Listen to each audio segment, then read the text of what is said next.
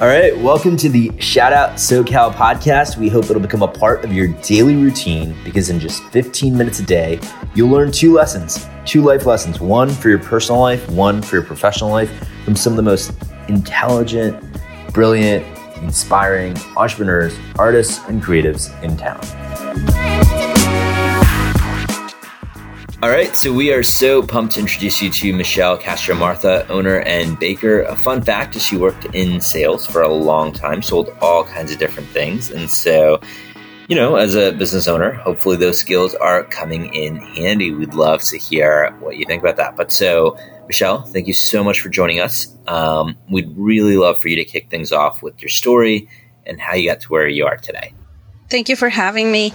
Yeah, I've been baking for about 9 years. When my first daughter was born, I wanted to do something that I could stay with her and still be able to, to do something to contribute to my household. But before that, I did work in sales. I used to sell all kinds of things. I used to sell for in stained glass, custom made stained glass. I did clothing. I did car sales. Rentals, all kinds of things. But so during those years, I received a few trainings for sales and customer service. Then when I started baking, it started as a hobby, but then my family, they were the ones that encouraged me to do it for profit. Like, they were like, Michelle, you should sell these. Like, these are really good. And I thought it was a joke. I was like, no, of course I'm not going to sell these. Like, it wasn't my plan. But then I started making more and more stuff, and they loved it, and I started selling to them. They were my first customers, and I really enjoyed baking and decorating. So I think I started to have this idea that I could actually do this and it would work. And it was something that I could be doing from my house and still be there for my daughters. So definitely those tools that I got from customer service and sales helped me to, have this knowledge and apply it to my new product and my new project.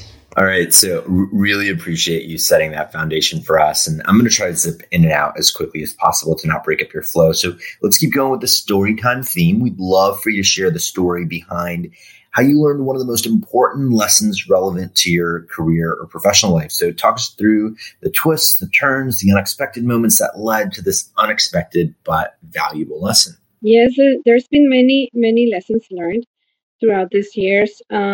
But I guess one of the most important ones regarding our service to the customer, for me, it's a priority to comply with my customers' expectations. Like, I want them to be happy when they pick up their order. I want to meet their expectations or surpass them if it's possible.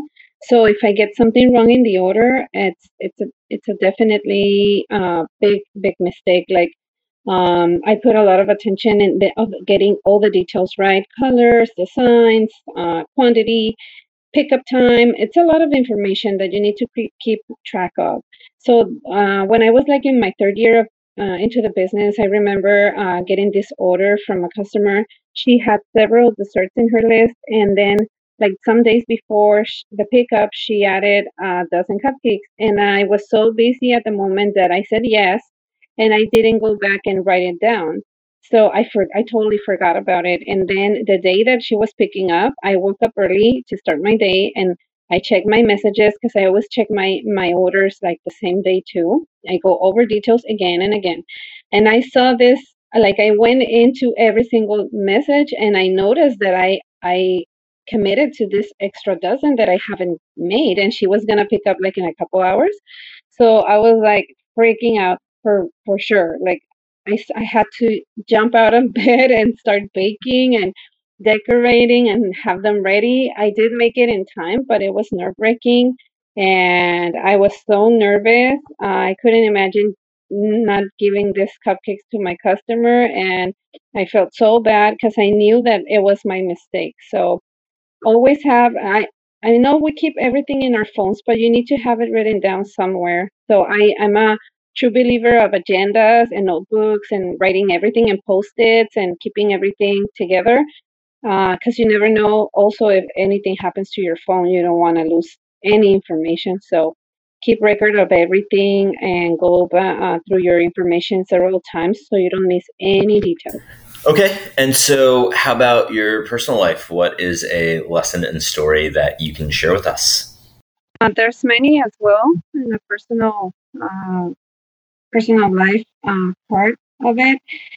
I guess the most important one has been that I'm still learning is balancing my personal life with my business life, especially since I've been working from home for all this time until just recently moved out to a rental kitchen. Before that, it's always been here at the house.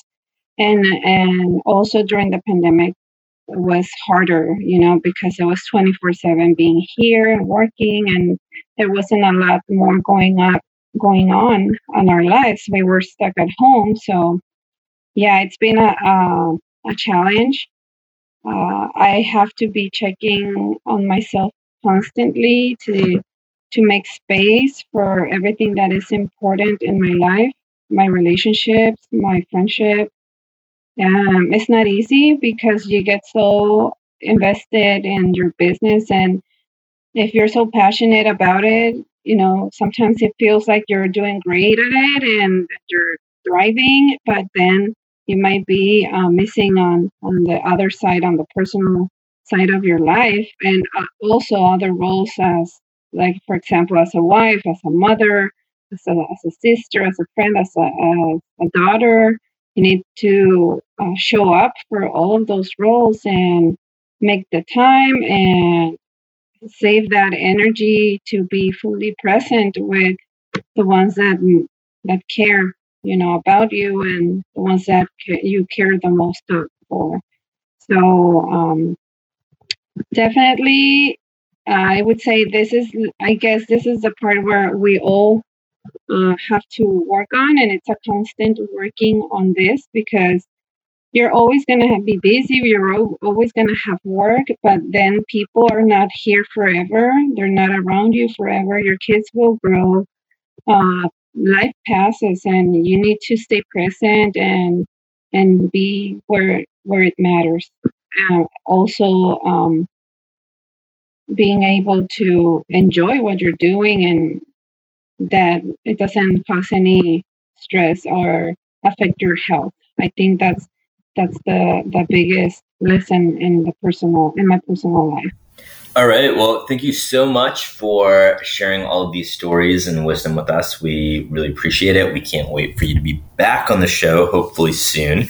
But in the meantime, for folks who want to reach out, learn more, connect with you, show their support, etc., what are some of the links, websites, or other ways that people can kind of get in touch with you if they're so inclined? Thanks again for having me and for giving me this time and space to share a little bit more about me and my business. You can contact us on our email, m2bakedgoods@gmail.com. You can also find us on Instagram, MS Baked Goods, or on our Facebook page, M2 Baked Goods. You can send us a message through there or ask any questions, check out our work. All right. Well, thank you. And thank you to everyone who tuned in today. We sincerely appreciate your time, and we hope you'll subscribe, tell others about the podcast. And if you haven't already, please leave us a review. It means the world to us. All righty. See y'all again soon.